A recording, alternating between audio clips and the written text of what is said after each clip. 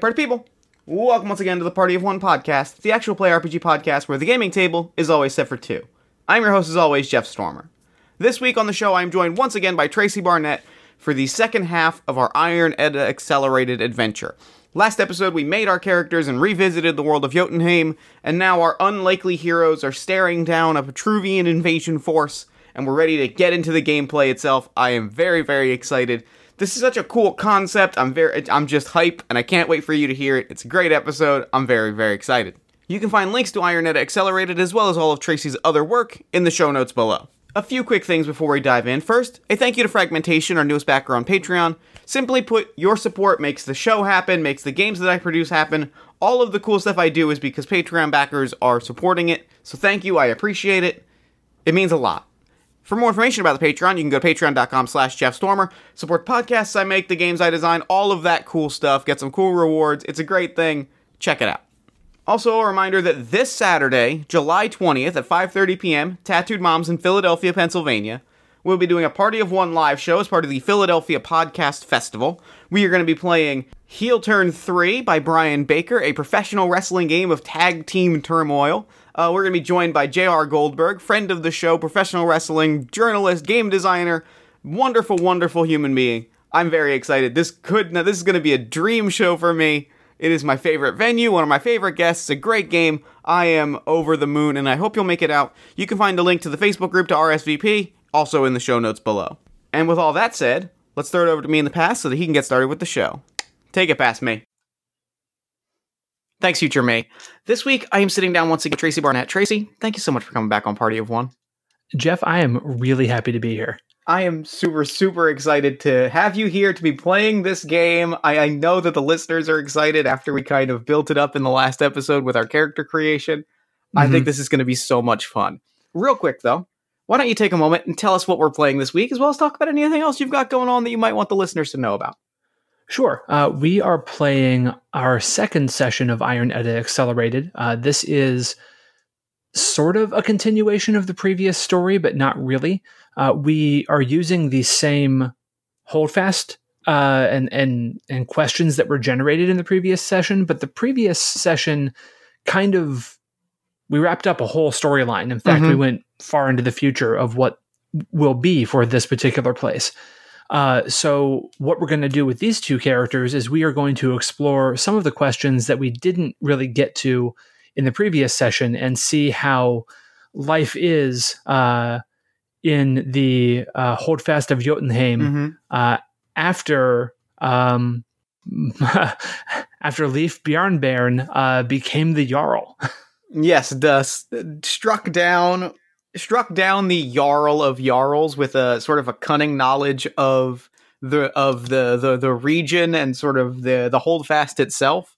Sort of proved themselves to be the true Jarl, and with the help of their good friend Sigrun, who was the crafter who, striking a deal with a giant, one of the many giants that lives peacefully around the Holdfast of Jotunheim, how we've earned our name, struck down the Jarl with a mighty scythe crafted by Sigrun.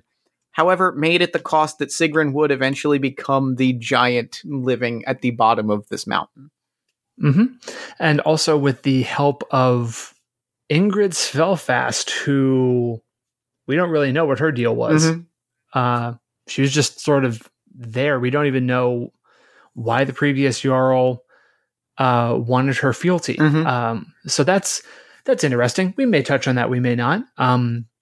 And then to answer the second part of your question, I am currently doing a lot of freelance work. I've got stuff for a few different clients, but my primary work for myself right now is my game Valkyries, which is about women and non-binary sort of freedom fighters that wake up in a galaxy about 500 years after the war that they were sort of trained for. And they're basically the most powerful thing around. And it becomes the Superman question of, when you can commit violence at the drop of a hat, what do you do with yourself, with your life? The first draft of that is due to Galileo Games at the end of June. I will have it at Origins for playtesting. And I'm excited to really hammer this one out because it's been in the works for a few years now, sort of on various back burners. I have a small games anthology that I'm working on putting together that should be kickstarting in mid-July, the name of which will be Paper Arcade. And then my Patreon, my podcast, the other cast, general stuff that would be too long to get into, but a lot of good is going on right now. I can't tell you how excited I am for Valkyries based on that pitch alone, because I don't know if you know this about me, but that Superman stuff, it's my jam. That question is real close to my heart. So I'm in. You've hooked me. Wonderful. I really like that every time I've talked to you so far about things that I'm pitching, you've said that. Good. That makes me very happy. It means I'm doing. It means you're pitching good things, and that's what's important. Oh, also, I believe I said this in the previous episode, but it bears repeating. I am doing a podcast called Another Blank Page with Kate Bowie, where we are building a world together, sort of one blank wiki page at a time. And I wanted to mention it specifically because it was partially inspired by All My Fantasy Children. Oh, and that makes me extremely happy. Like it is the most, it really hits me in the heart, honestly. Yeah. I'm really happy that we're doing it. I'm really happy that we were able to get that inspiration. And I'm also really happy that we got Aaron to do the intro music. It's the best. It owns. So let's go ahead and introduce our characters and let's dive into this epic tale of heroism, or something like that. Something like that. Do you want to introduce your character first? Yeah, absolutely. So this week I am playing Ivar Bone Axe. Ivar is a shield bearer. Ivar is, or was, at one point in my life, I was a slayer of great beasts. A little bit of a trophy hunter, a little bit of a, warrior for hire, a little bit of a, let's just call it what it is, a little bit of a show off. I was going off and doing not going after the easy targets, but going after the ones that would get me in the history books. At the start of our story, and we'll kind of get into why that is, I'm not as much of that. You would recognize me in an instant from my signature dragon scale shirt, the first mighty beast that I felled. But at the start of our story, I am on a cart full of, I don't know, what do we think is on this cart that our characters are riding on? Well, the whole area is suffering from massive flooding, right? Mm-hmm. So I think that it's like sandbags, right? It's bags of ballast that have been used to try and stem the flooding in one area that's down below Jotunheim. And the cart is just passing through Jotunheim because going up the hill is easier than trying to make your way through the morass down around the hill. So it's just, we just happen to be heading up the hill to Jotunheim as this cart is heading to somewhere else, ostensibly to help stem the tide to someplace else. Mm-hmm. And yeah, so I'm sitting on this cart of sandbags, bandaged to hell, blood still periodically trickling through the wrapped bandages around my chest and arms and legs. And I'm just slouched down, my dragon scale shirt probably has at least a few chunks taken out of it. And I am just sitting quietly, the bone axe that is my namesake at my feet, and I just am not looking anyone or anything in the eye. So I'm in the cart as well. In fact, I think we're the only two people in the cart aside from, the person who's driving it. And Boke Pelbairn is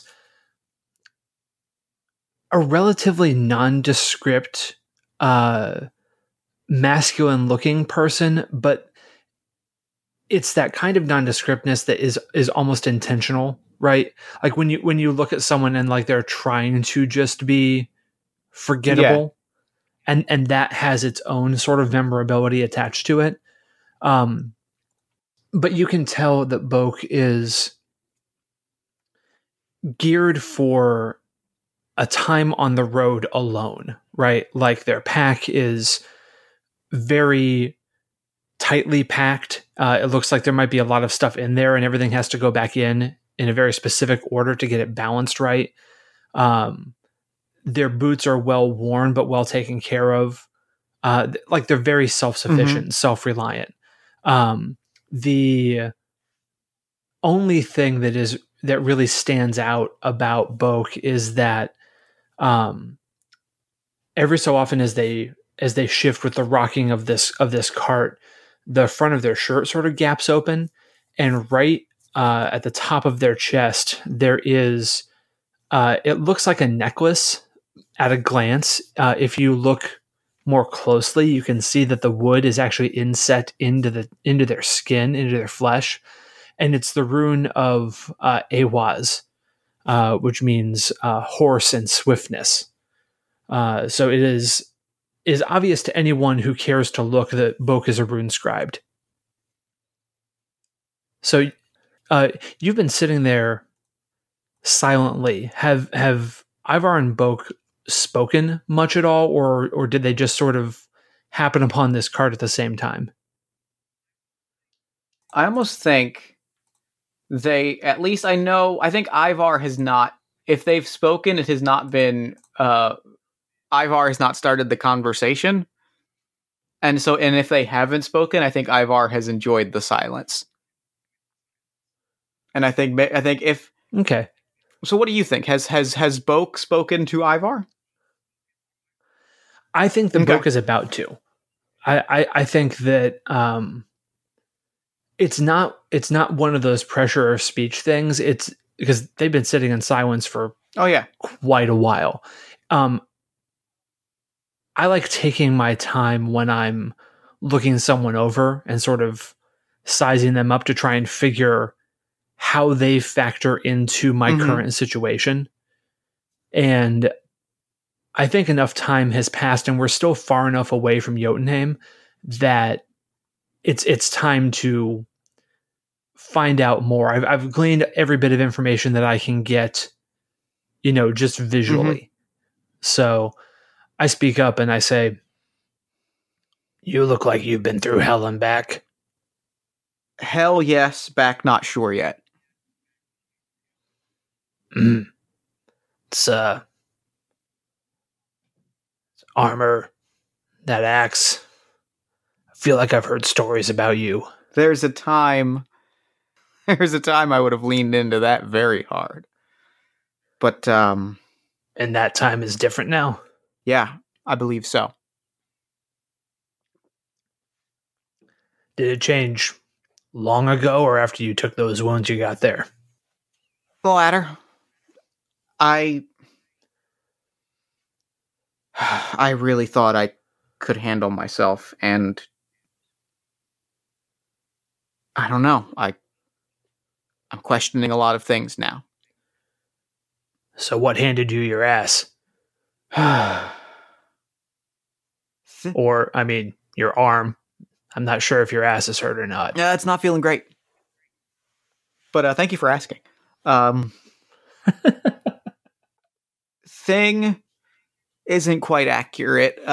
Things, plural, and god damn, there were a lot of them. Do you see that? And I point to the horizon where there are just the slightest wisps of a smoke trail that are just slowly getting larger by the day and by the hour. And I assume this is sort of down and away from Jotunheim. Kind of hard to miss. It seems we're at war. Nobody felt to tell us or tell my hunting party, my crew. So you took on what, a Petruvian legion? I mean, if that's one legion, then I don't think we're going to do well. Wow. That running away is always an option, right? For anyone else at another time in my life, now yeah, I can comfortably say that running away is an option, but I needed to. You said it yourself. There are stories about Ivar Bonax, the Slayer, the champion, the Titan. Guess I needed to prove those stories false. That seems a hell of a way to do it. I mean, you could just stop or leave, go someplace else. Stories don't travel everywhere. That might be what I'm doing now. I haven't fully decided yet, other than licking my wounds or salting them, because God damn, that smarts. Yeah, with all the mines in the area, the sand has a pretty high salt content. You wanna make sure you don't get that in that like that big cut right there across your chest. Yeah. Avoid that. Yeah, that's gonna probably make sure that stays tightly bandaged as possible. Sting isn't the word for it. That's a good point. What about you? Not a fan of flooded valleys. Not a fan of Petruvian legions. Figured I'd, find someplace else. There's always someplace else, right? Well, from the things you're running from, I'm not sure.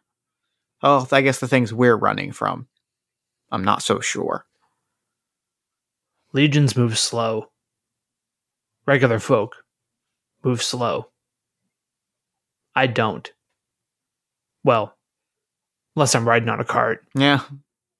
Doesn't seem like we're going anywhere fast today, but well, not yet. And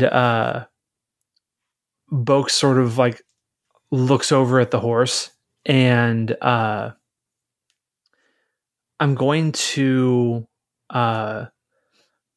mark a box of runic power. Okay.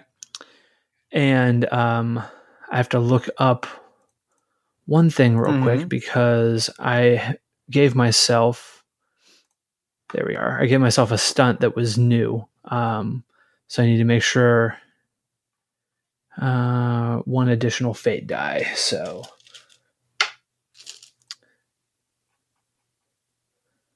okay.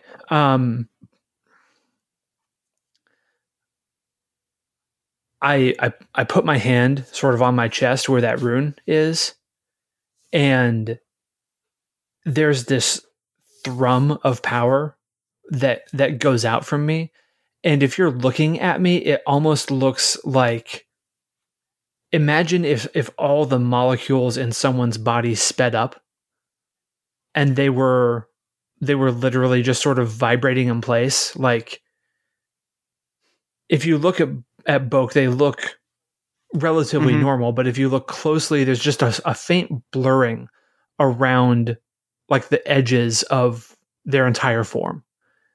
And I am going to use this runic power to attempt to create an advantage to give the horse, which, you know, my rune sort of is derived from that kind of speed, like a preternatural level of speed and endurance.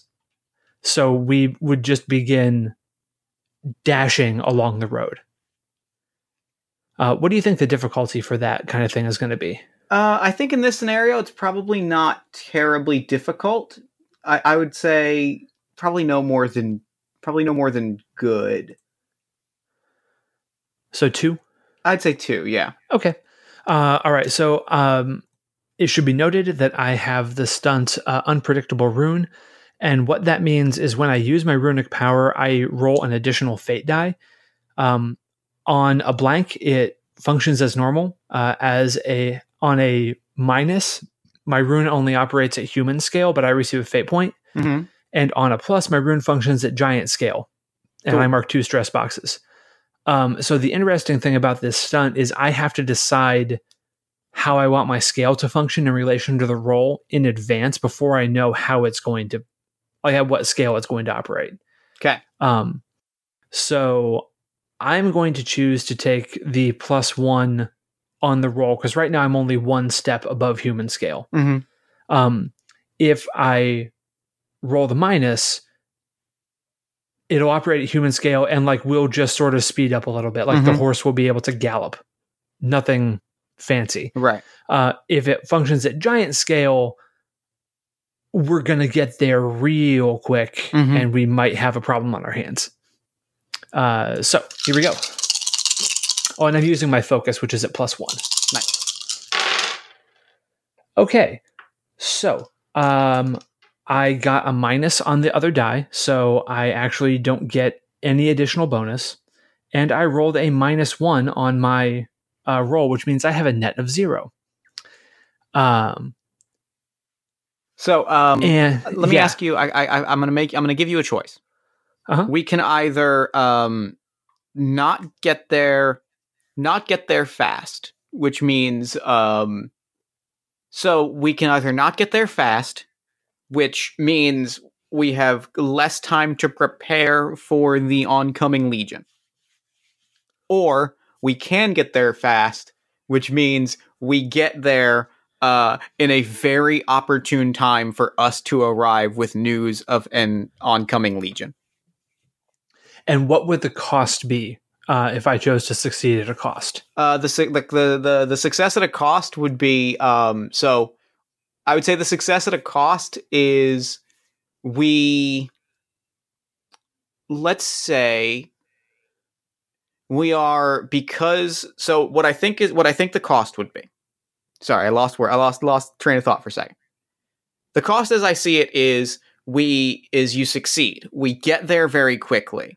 But we get there, going back to our previous episode, moments after the Jarl of Jarls is dead. So before anyone has a chance to actually suss things out, and in the chaos, we are unable to, it is significantly more difficult for us to, rally any forces beyond the two of us to like defend against this oncoming threat. Fantastic. I'm going to choose to succeed at a cost.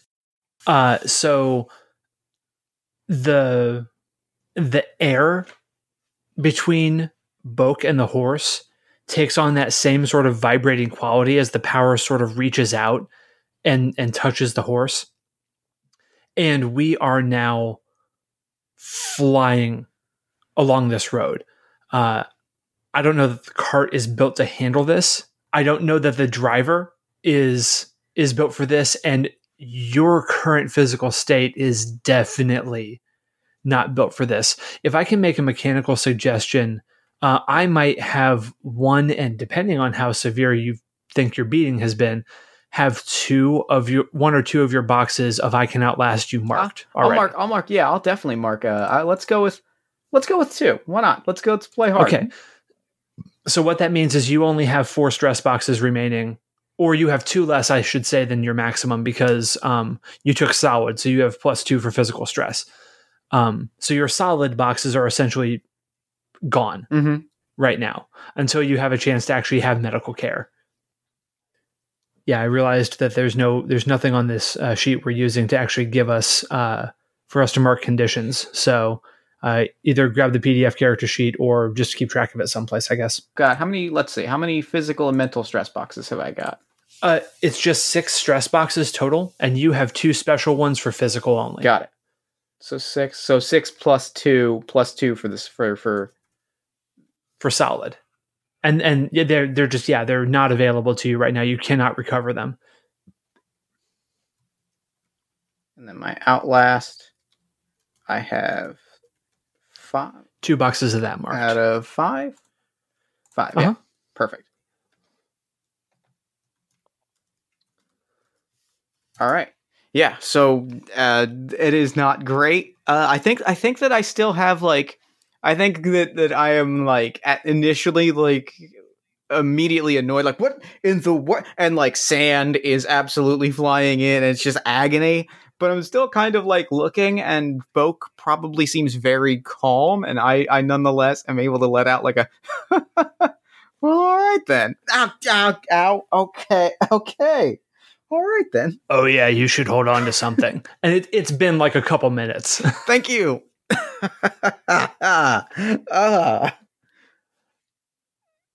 And Boke is smiling at all of this because I think that Ivar's kind of full of shit. Right? Like, I think that Ivar is not nearly... He's shaken up by his experience, right? He couldn't defeat an entire Petruvian legion. Oh God, oh no, right? Boke's like, well, I wanted to see how you'd react to this. And like, you're laughing and shaking your head, which says to me that the old Boke is still in there. You're just injured right now, which you're not used to being this injured. Like, it's the wounds talking. There's nothing like, there's no permanent mental damage going on. As far as Boke's assessment is, for whatever that's worth, the couch psychiatrist that is Boke Pelbairn. I like that a lot. So we arrive at Jotunheim. Ivar's home. Boke, you are seeing this for the first time. You are seeing that there are giant bones, like all around the town. You see like the mine off in the distance. It is muddy, but you see just people, or at least tents, because I don't think there are people around when we arrive. And right, because they're all at the dueling grounds. The cart kind of crashes, and I tumble out, and I fall just into the mud, and I sit up. I'm like, oh, I really wish I didn't get mud in there. I hop off the cart, and I've got some kind of like trade good with me. Let's just call it like a flask of liquor or something on my hip. I hop down and I toss it to the person who's been driving this cart that has been like out of control for the last 10 minutes, and they're just sort of sitting there shaking, and it just sort of bounces off their chest and falls into their lap. And I say, "Thanks for the ride." You're welcome. And they're just sitting there shaking. I lean down and help you up out of the mud. It's not a whole lot of people around. Place usually this empty? No. Usually this time of day, usually they'd be up and about, but and I think this is when we hear like the gasp and the cry from the dueling grounds when when Ivar stomped on the giant shards and like speared the Jarl right through the middle. When Leif did it. Oh, Leif. Sorry. Yeah. So we hear that, and I perk up, and I'm like, the dueling grounds. Well, the surprises today never cease. Thank you for that, by the way. I needed that. Didn't love it, but I needed it. Sometimes you just have to go faster. Sometimes. And I walk the two of us over to the dueling grounds just in time to see the Jarl impaled and everyone sort of kneeling around Leif, who is a farmer, Leif Bjarnbjorn, and I'm just watching this as everyone kneels, and I just let out, "Farmer." Leif turns and just looks at the two who have approached the edge of the dueling ground, and he sort of looks around him and he says, "I think the word you're looking for now is Jarl." All right.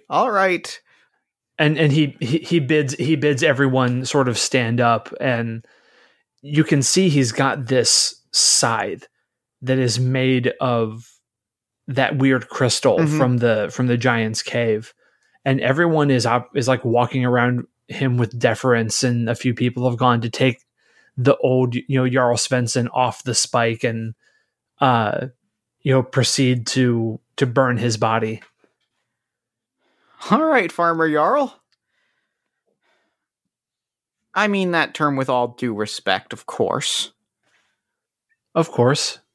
You must forgive a little ego. You know me as well as anyone. I do. How does Sigrun react to this? Because Sigrun's been watching. I think Sigrun is still kind of like, I think she still has her hand to her mouth and is watching neither of you but the scythe, because like it just worked. Like this thing that was one of her masterworks has just worked. So like there's this moment, she's still in this glow of like, I did it, I accomplished the impossible, but that sort of glow has been cut off by this other thing. So she's like, okay, all right, I'd love to get my hands back on that. Okay, no, they're going to talk. You're fine. Good. Go. Please talk. She's thoroughly in her head. Mm-hmm. Yeah. So the new Jarl says, if I remember correctly, you were with one of the hunting parties. I mean, I was out at the farm when you left, but that was some weeks ago, correct? 1 week ago, about 2 weeks, perhaps. Well, I would have said God, how long has it been? A little over a week, perhaps a week and a half. We got back fast, and I throw a glance over at my new friend, and Boke just sort of like that. Not quite dismissive, but it's that sort of sharp, hey, hand wave, right? Mm-hmm. Where your hand just moves and then stops. I'm doing it in person, but we don't have the cameras on. So just like, yep, I'm here. It's just acknowledging their own presence in the scene. So you're Jarl now. That's interesting. Can't say that I'm going to miss Svensson that much, but certainly I have a lot of questions for later. Why later? Because you have your first order of business, Jarl. Farmer Jarl. Oh. And that would be... And I point again to the smoke, which is a little thicker and a little darker. Petruvia. Their legions are at our doorstep. They'll be here in... Friend, how long do you think that without your... And I just kind of wave my hands around... axe in one hand, like just your how long do you think that trip would have taken? Well, we were in a cart and had the benefit of a road. How long did it take you to get to where we picked up the cart? About a week. I'd say we have a little less than a week. They're going to be on horses, and they're going to have military. They've got logistics on their side, so.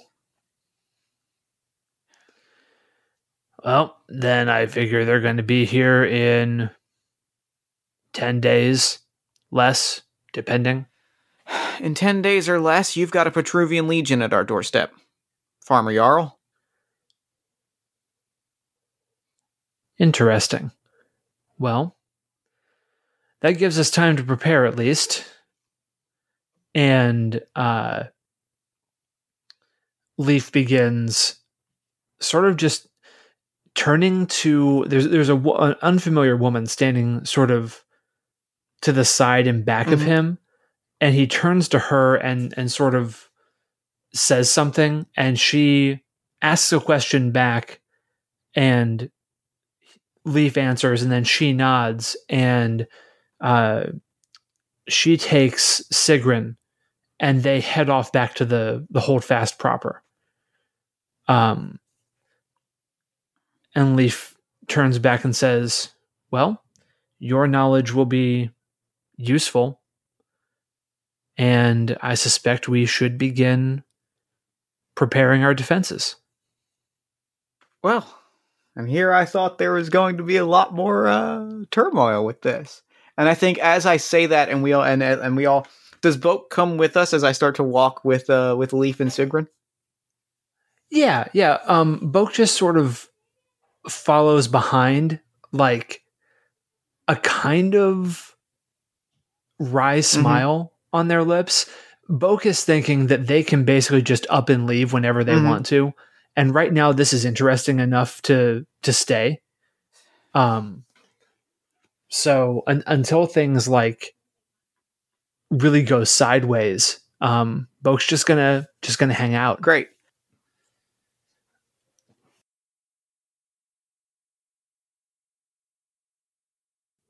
So the four of us start walking. You slightly behind. I'm, kind of hop skipping to catch up with Sigrun and Leaf, and and as the four of us start to walk, I kind of look around, and for as confident as Leaf seems that like we have time to prepare, I realize like everyone is still just like standing around as if the Jarl had just been killed and another one took their place.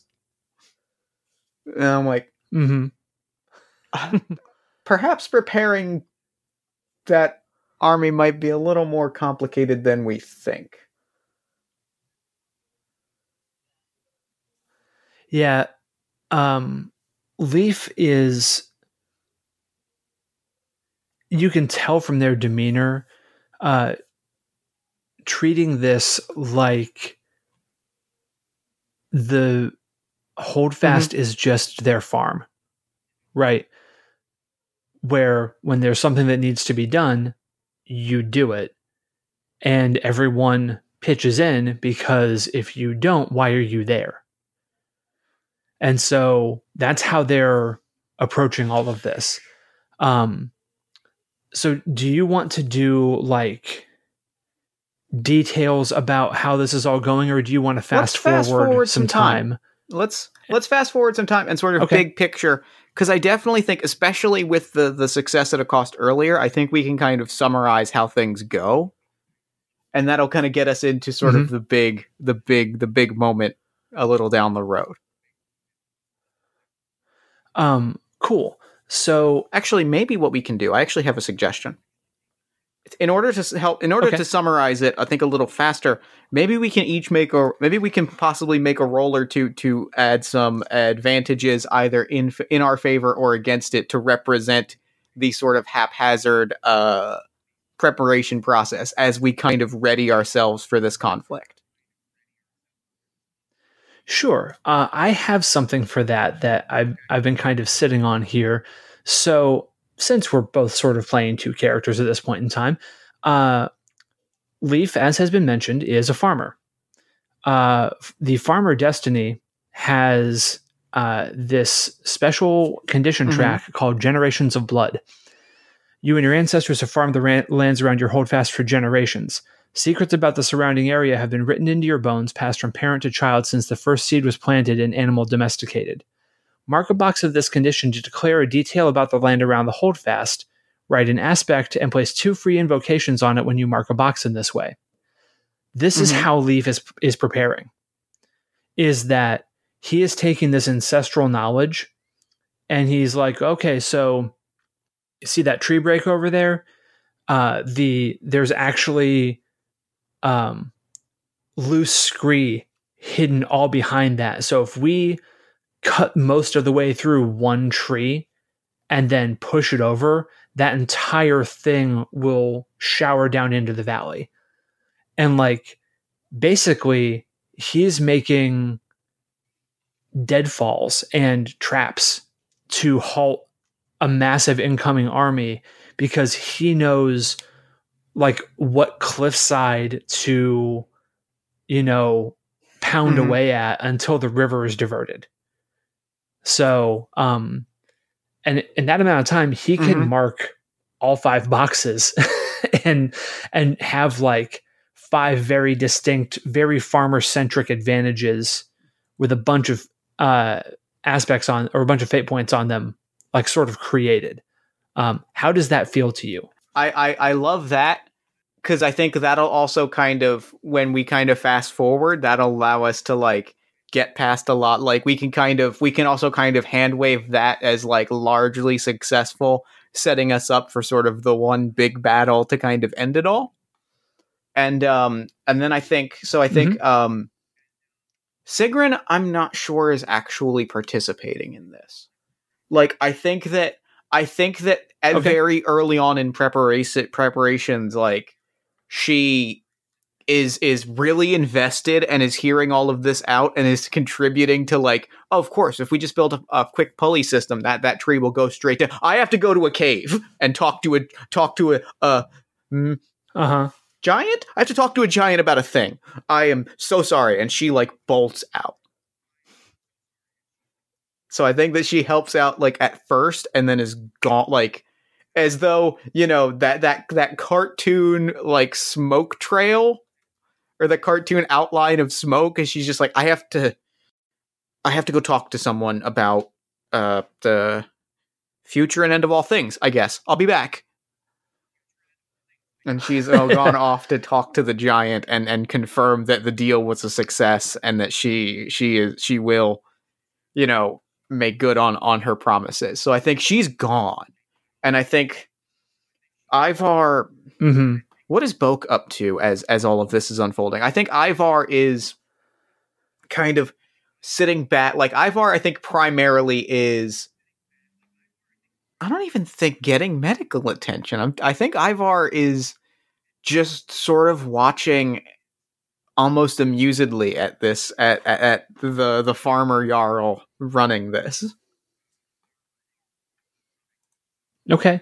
While I do that, if you will go to slide 7, I've written 3 aspects there. If you want to come up with 2 additional land-based aspects to represent what Leaf has been sort of adding to things. Boke has been sort of just kind of pitching in with things. They still have that wry smile on their face, and they never like turn down someone's request for help or anything like that. But there's this air about them that they are not really a part of what's going on. You know what I mean? It's less arrogant than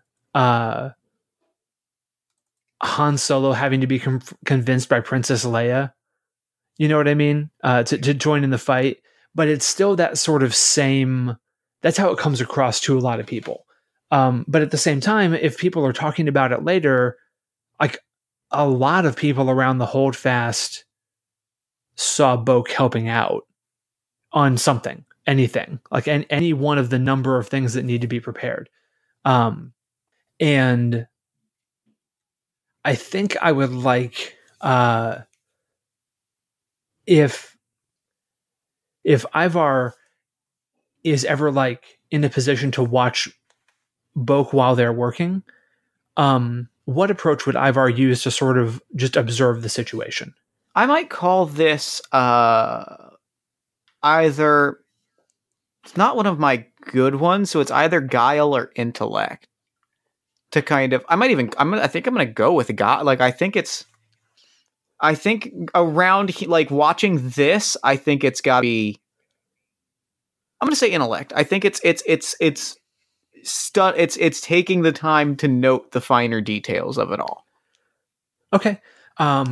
So go ahead and make that roll, and Boke is actually going to be opposing this with their guile. Ooh, that's not a good roll.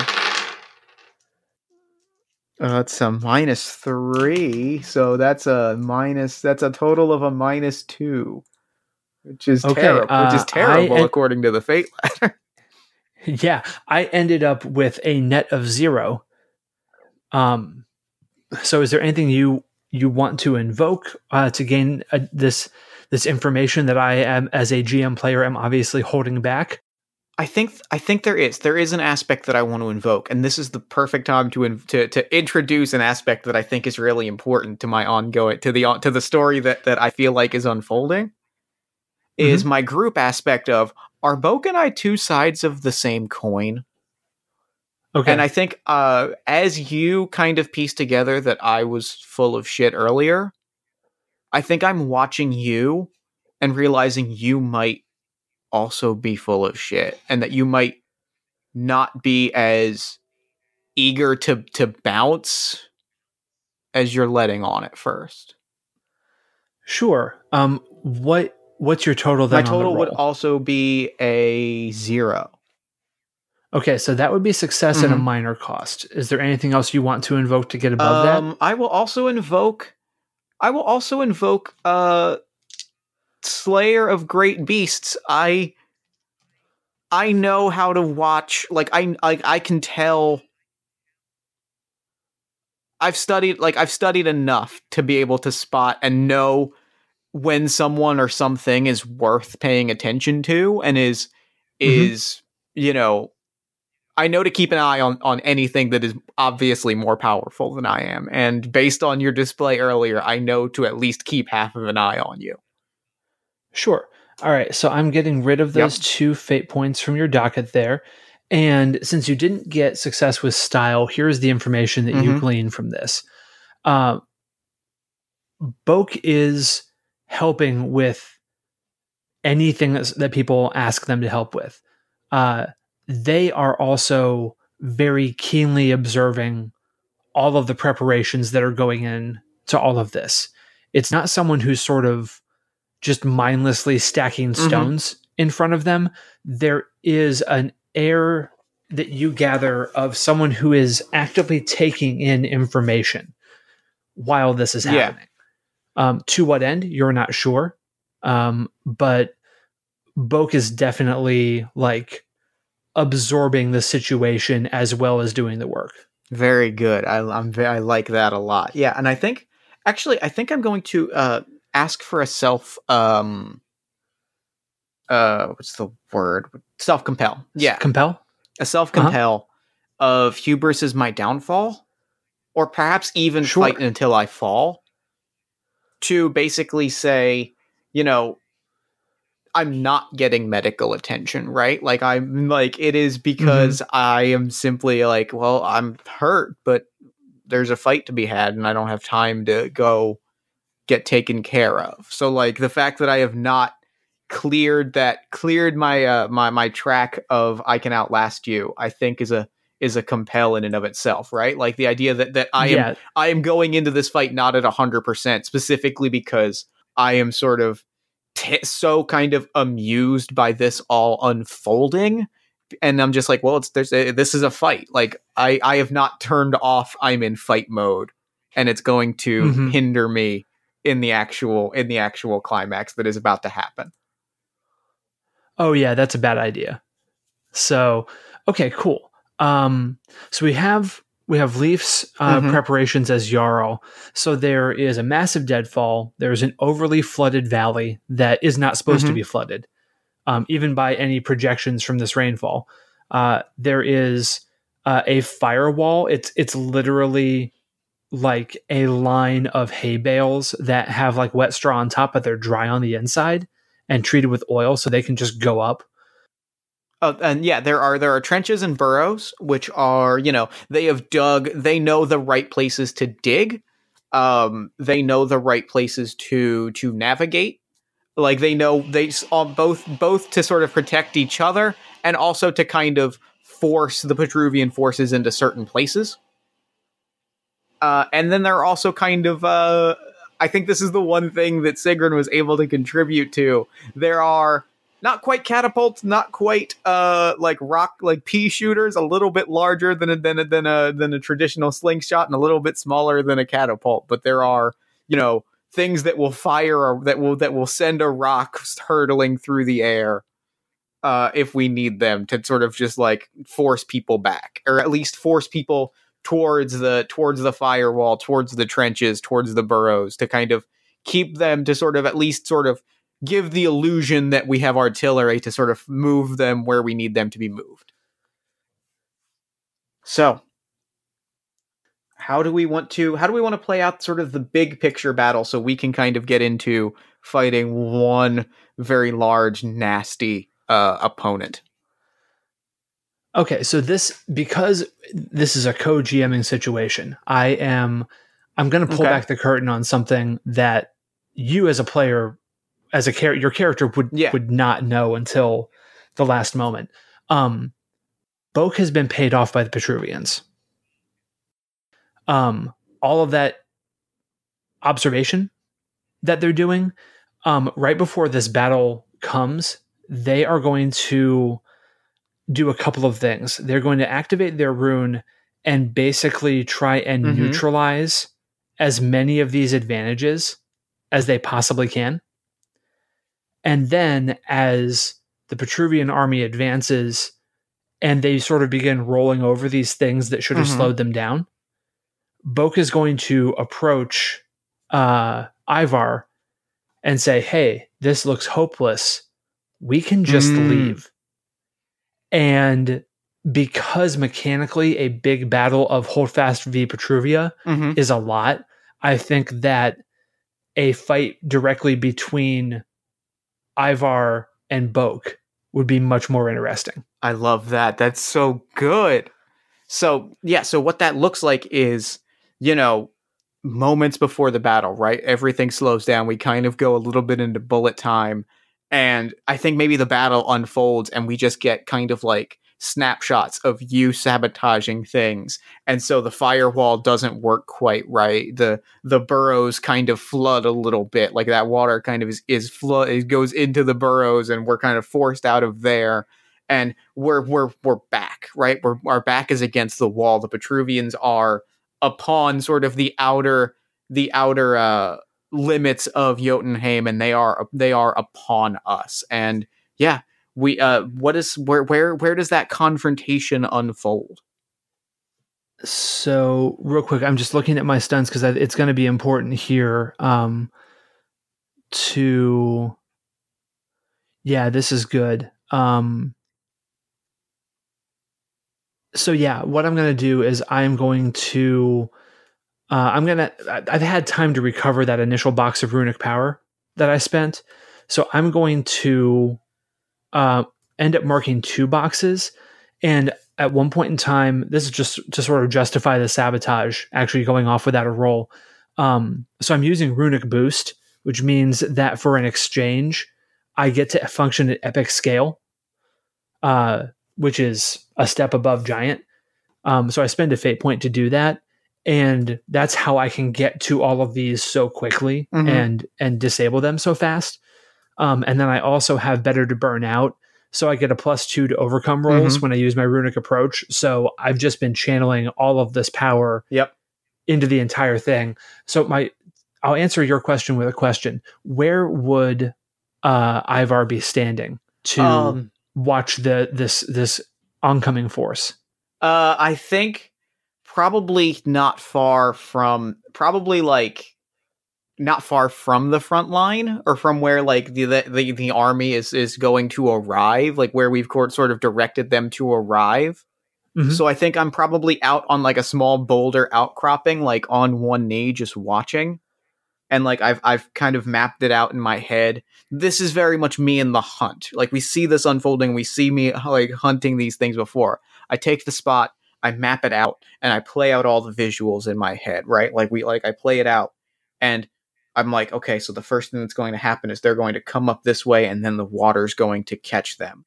And I see the first soldiers come up, and the water goes down into one of the burrows, and I'm like, no, that's not. And like piece by piece, I watch our defenses crumble. I watch the slingshots. I look over just in time to see them pull back one of the slingshots, and it breaks. And we zoom in a little bit, and I see those tethers like give, and I'm like, that's not okay. No. And I watched like our defenses start to crumble as they advance. And as the last thing I think to sort of give away is the firewall, right? That was like the last sort of major line of defense. And there's a few flickering weak flames here and there, but not this massive wall that should block a legion. And as they begin just sort of walking past it, you hear Boak behind you. So that didn't turn out the way it was supposed to for you, did it? No.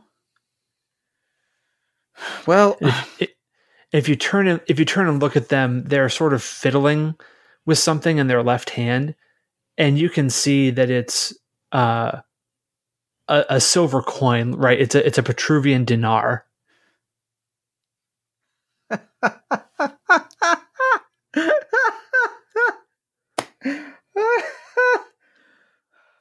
You do not cease to surprise me. I'm going to give you a chance to surprise me. We can just get out of here. My job's done. This place is done. We could just leave. There's nothing personal. I didn't know you before the ride over. No. No. You certainly didn't. Because if you did, you'd have slit my throat back there on the cart when you had the chance. Because, you see, if you had heard stories about me, you'd have known that it would have taken an entire Petruvian legion to make me stand down from a fight. And that's only after, well, I've already been beaten 3 or 4 times. And I stand up begrudgingly, right, like I'm shaking out my knee, and as I'm saying this, and I'm just, you see, you don't slay a dragon by charging it head on. You don't slay it by out-tricking it. You slay it by, well, getting the piss beaten out of you and getting back up. It's about the only way to win. So Nah, there's one more way. Yeah. Be faster than everyone around you. And Boke strikes. And I think as you go to do that, I'm actually going to not that it's going to matter, but I want to invoke it anyway because it's fun. Mm-hmm. I want to invoke as you say there's one way, I'm going to invoke you have to get past me first. You are not leaving this space and engaging anyone else. Like I am saying this is not anyone else's fight. I think it actually also applies. I think it also applies to anyone trying to fight you. It is you're either going to kill me if anyone wants to kill Boke other than me, they have to kill me first. And if you want to try and leave or attack anyone else, you have to kill me first. Like this is between the two of us. Oh, cool. Yeah. Also, as a note mechanically, to do that epic scale thing, I also had to mark my rune burned, which is going to be important here. So let me just note that down. And as I said, Boke strikes, and they have, because of course they have a knife, and they lunge at you faster than you can almost see. This is a new scene, so I'm marking my last available box of runic power. So for the rest of the scene, I can function at heroic scale. So they dart at you with this knife. Haste, obviously, to try and inflict stress. With what approach are you defending?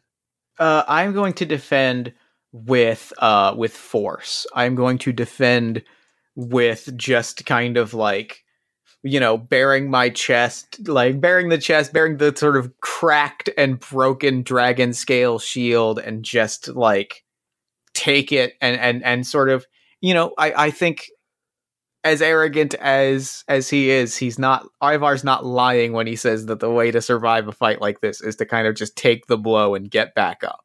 So I think it's going to be force for me of you're going to hit me and I'm going to get back up. Which might even be focus, but they're the same amount. So sure, I'm going to roll my unpredictable die first, so I know what scale I'm operating at. That's a blank, so it functions as normal. And now we have my attack. Oh, cripe! That is a bad roll. So that is a net of +1, Okay. with an additional 1 because of the difference in scale. Okay. So 2 shifts coming at you. All right. I've got also 2 shifts. I rolled a flat wash, and I am going to invoke. I'm going to invoke that. I'm going to invoke Slayer of Great Beasts, as I was just saying, and say like, no, this is what I do, and you come at me and you lay me out, and I just kind of like, you lay me out, you slash into the shirt, and I just kind of like stand up, and I say, okay. I'm going to invoke You Don't Know Me to re-roll, because I rolled badly. That puts me at a total of 4. Okay. So you're at a total of 4. I now have I've got a 3. And I'm gonna let that stand as you narrated. Yeah. So you slash into me, and I stumble back, and for a moment, like there's that moment of like, did I just do it? Was it that easy? And I just kind of climb up. That was good. That was pretty good. That was admittedly you're quick. I'll give you that. Huh. All right then. Try again, or is it my turn?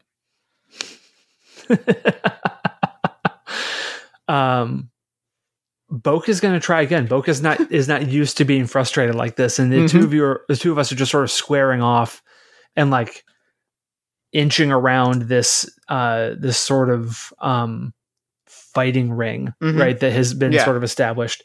So the rune this time only functions at human scale, but I gain a fate point. So I'll note that down, and we'll roll my haste again. That's better. That's 5. I'm actually going to be rolling flair on this, because I think that part of it is me putting up the show of like, you know, I can tell you're frustrated, and I'm half enjoying it and half knowing that you're out of your element a little bit. Good. That is also a 5. Crap. I am going to invoke my Woodbound Rune of Ehwaz and my Trouble of There's No One I Can Count On But Myself. Okay. To take that to 4 shifts coming at you. Okay. Now, remind me of stress boxes in Iron Edda. Are they all +1, or do they have numbers associated? No, they're all just 1, just like Fate Accelerated. Got it. So if you get hit with 4 shifts, you're marking 4 boxes. Then I am going to invoke Dragon Scale Shirt. And take 2 boxes. No, you know what? No, I'm not going to do that. I'm just going to take the 4 boxes. Okay. That's a very shield bearer thing to do. I think it is every bit sticking true to my word, and just you know, I crumble and I tumble down the hill a little bit, and like it's gross looking. Like it looks like I am crushed until, you know, pounding in the dirt and just oh, wow. Oh, goodness. And I let you get out is goodness, and then I jump down the hill and go again. So again, GM wise, because you would know this if you were running, Boke is planning on taking this up to the point that it becomes obvious that they can't keep this up against Ivar. There will come a tipping point. It may come after the first time that you would be taken out, and you instead mark I can outlast you. Like when what looks like a killing blow, and you just stand up. Yep. So that's where narratively that'll be the turning point of this conflict, I think. Yep, and I think I'm still rolling flair on this because I am still just like I'm putting on the show, right? Like this is me getting in your head so that you think, like, to get you to that point where you're like, I don't think I can kill this guy. Yeah. So I rolled a minus on my unpredictable again, so that's another fate point. And oh, good lord, that's 3 minuses on the dice. That's a +1 on mine, so that's going to be a 4. I've got a 4 defense coming at you. Yeah. I am going to invoke Swift of Footlong of Life, and I'm going to reroll because -3 is bad. That's only -1. That's still only a 2. So this time I think my blade just glances completely off the shirt. Like I just know that I didn't get any purchase on that one. And you actually have a boost from that because you succeeded so well. So let's just call it Relentless or something like that. And I'm gonna take this one more time because you're obviously not attacking back yet. No. I'm letting you. And that's almost my offense, right? It's just kind of showing you like that I'm not bluffing when I tell you I can get up from a dragon, from like a tail swipe from a dragon, or from a giant's punch to the jaw. Let's see. Oh, that's probably a fun bit of backstory. I probably learned this from tussling with giants.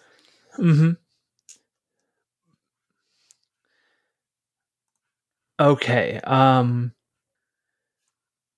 So I'm actually going to try something real quick because Boke is relatively certain they've only got one way that they might be able to end this.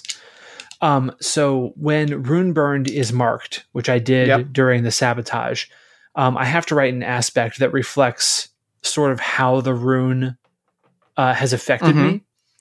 And I think that the aspect is something like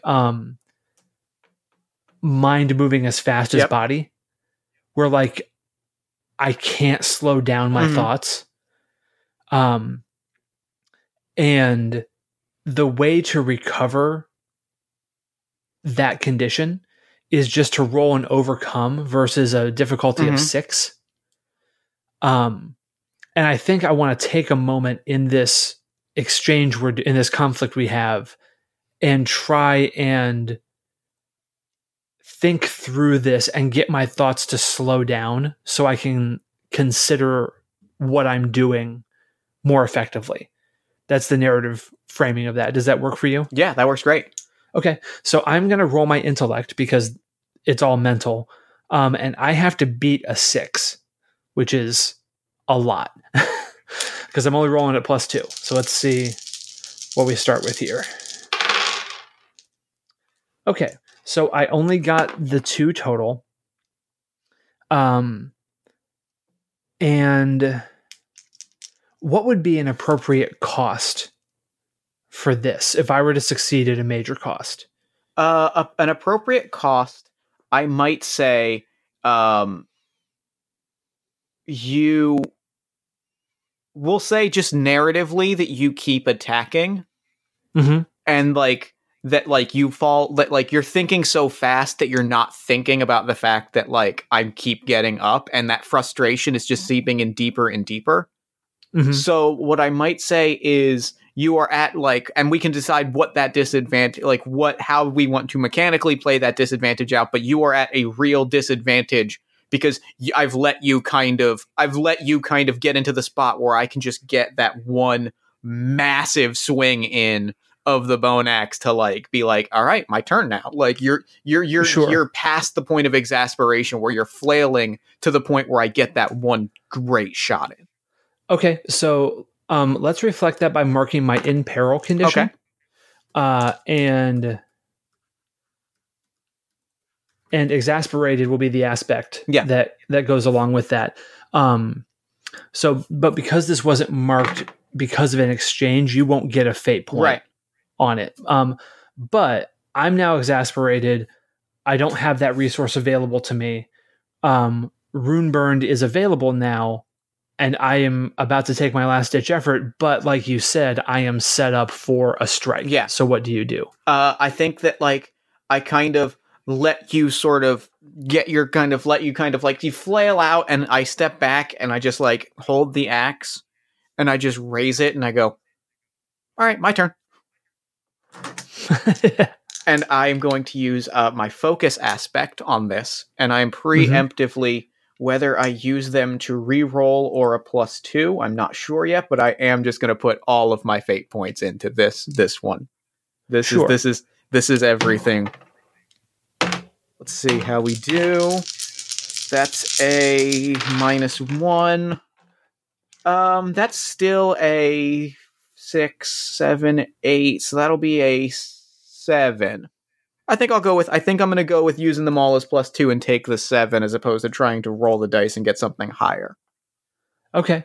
I rolled a total of 1, which means that's 6 shifts coming at me. So I am just going to take the hit and mark my doomed condition. So the aspect I'm going to write in there is how brutal is this blow? Like, I marked doomed. Like, physically, I took this hit. How bad is it? It's pretty bad. I think it is. Like limb loss bad? I think it's limb loss bad. Okay. I think it is specifically like it is absolutely. I think half of one of your legs is gone. Like right at the knee. Okay. Well, I think that would narratively hamper anything that this character wants to do in the future. Okay. Let's go. Could it be a little more poetic and have the left hand that still had the Petruvian dinar that's perfect. in it? I love that. Okay. Yeah, the hand just comes off, and I kind of just start twirling the axe in my hand, and I'm like, "You can pick up the silver if you want. I don't mind if you keep the silver. The silver's yours." You say that, and Boke just the first real emotion that he's shown or that they've shown, like, flashes across their face, and it's just rage.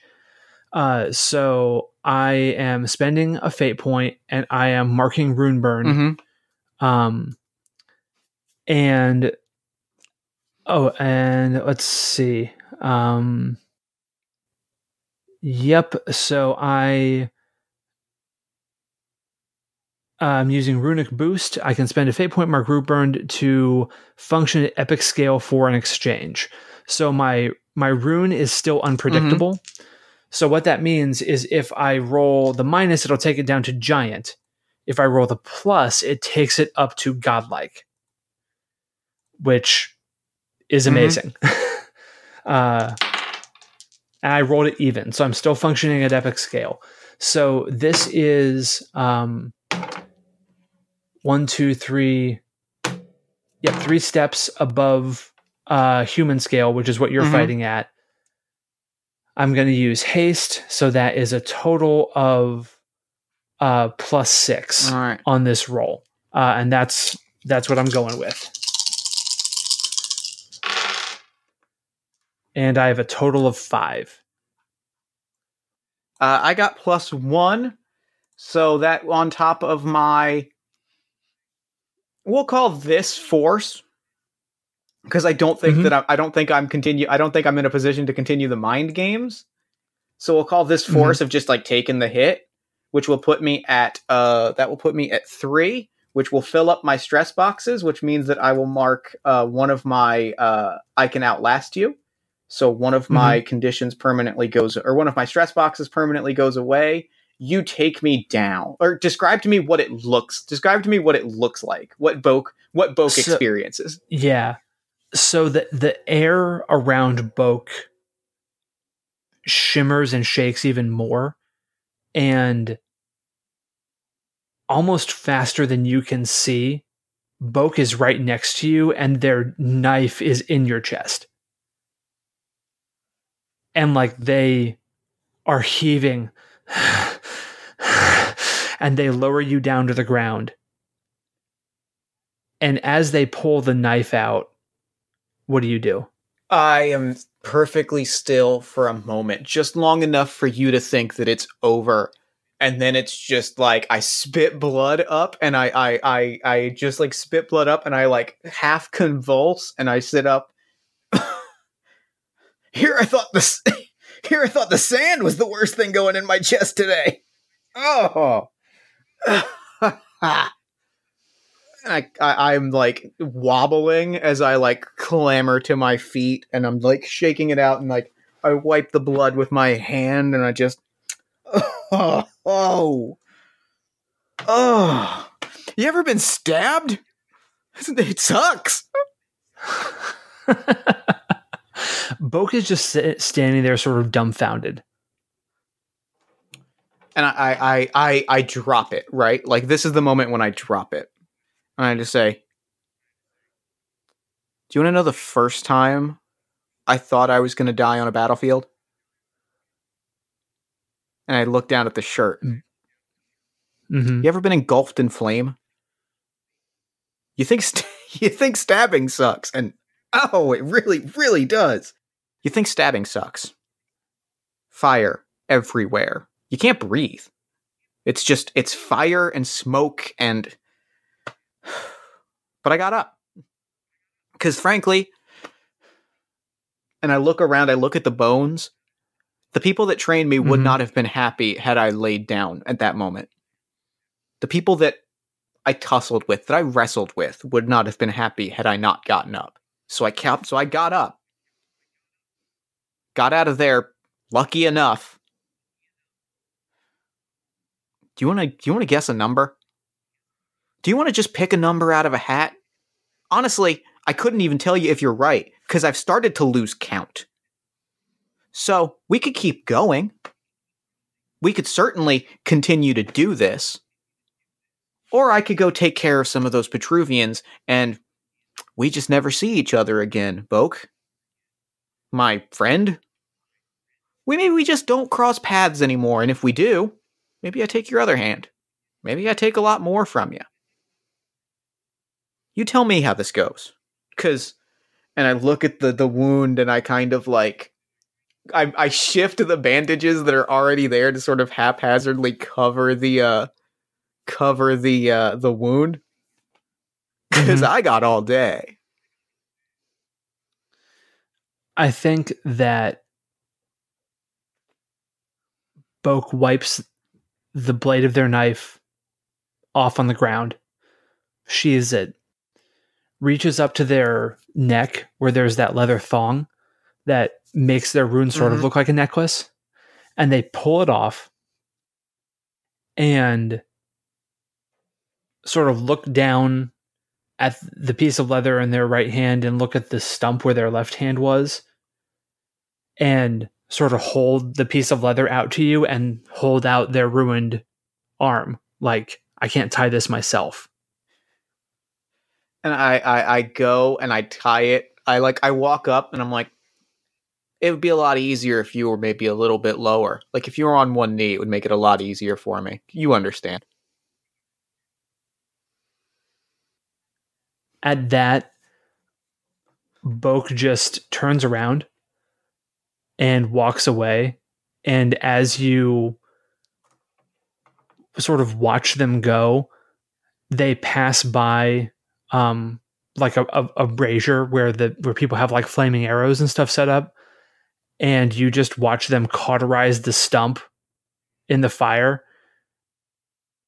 And they scream. Like, it's not, they're not that stoic. This is not that badass moment, right?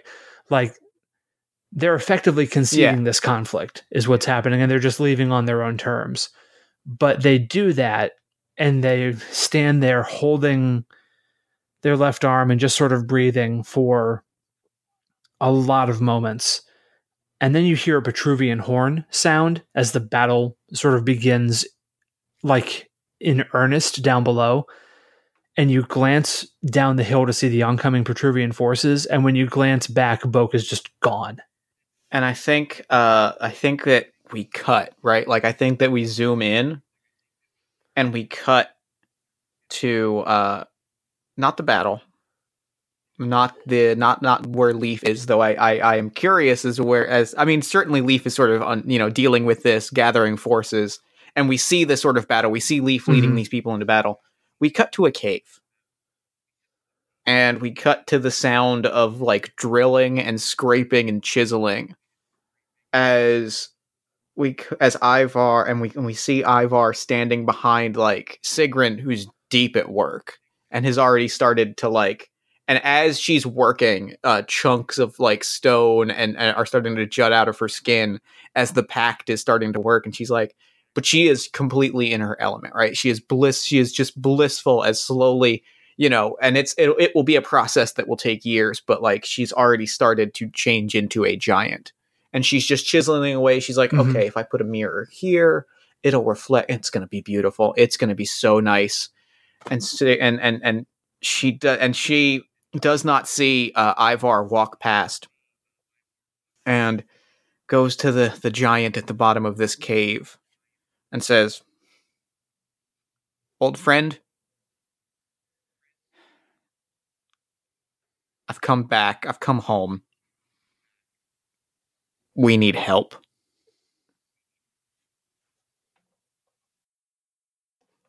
And I think that might be the closing note. No closing note here. I think it definitely is. And I will say this: if we do a third session of this, I'm rolling a bone bonded, and I know who they're bound to. Good. That was good. I definitely do want to do it. Now we got to do a third part. Good. Yeah. I gotta see how this plays out. That's so fun. I like this so much. Thank you so much, Tracy. This was a blast. Thank you, Jeff. I'm really glad to have the opportunity to do this. I like the idea of looking at the same situation from different perspectives and doing like this montage of shorts, essentially, to tell one whole story. I love it. It's so cool. Well, thank you for doing the show. Real quick, before we wrap up, where can people find you and your work online? You can find me on Twitter and on my website, which is at The Other Tracy, or theothertracy.com. That's TRACY, no E. You can find my podcast, which is The Other Cast. You can see that on iTunes. If you want just another blank page and not the actual play that we also do, which we are currently playing a heavily modified version of Waterdeep Dragon Heist, and the campaign is called Waterdeep for a Few Dragons More. Love it. Thank you. You can find all of it together in the main Othercast feed, or you can just look for another blank page on iTunes. It has its own separate feed. I'm going to break out the Dragon Heist game into its own sometime. I just have to take the time to do it. Look for the Small Games Anthology, Paper Arcade, Volume 1. All the small games, all 4 of them focus on card-based mechanics. That should be kickstarting in July. And if you are going to be at Origins, which I believe at the time of posting of this, it'll be real close. So you can come see me here in Columbus and play some games or talk Iron Edda or podcasting or whatever you'd like. And then lastly, I also sell all my stuff on DriveThruRPG under Exploding Rogue, or on my itch.io page at The Other Tracy, or itch.io/TheOtherTracy. Perfect. Well, thank you so much. This is God, it was so cool, and I love it so much. And for now, I'm going to throw it over to me in the future so that he can wrap up with the show. Take it, future me. Thanks, past me. And thanks again to Tracy for coming on to the show. That game was outstanding. Loved it. Be sure to check the show notes for links to all of Tracy's work. Like I said on the show many times, I can't recommend it enough. I am a big fan. And also be sure to follow Tracy on Twitter at TheOtherTracy. Then while you're on Twitter, follow us at Party of One Pod. Like the show on Facebook at facebook.com/PartyOfOnePodcast. Join our Discord community at bit.ly/PartyOfOneDiscord. If you enjoy the show, consider leaving us a nice iTunes review, a social media shout out, or a word of mouth recommendation to a friend. Or consider backing me on Patreon at patreon.com/JeffStormer. The Patreon helps support all sorts of cool things like live shows, including the one this Saturday, July 20th at 5:30 p.m. at Tattooed Moms as part of the Philadelphia Podcast Festival, which I hope you'll make it out to. Check the Facebook event in the show notes, RSVP, and I hope to see you there on Saturday. It's going to be a great show. Speaking of great shows, have you listened to All My Fantasy Children? I love this podcast.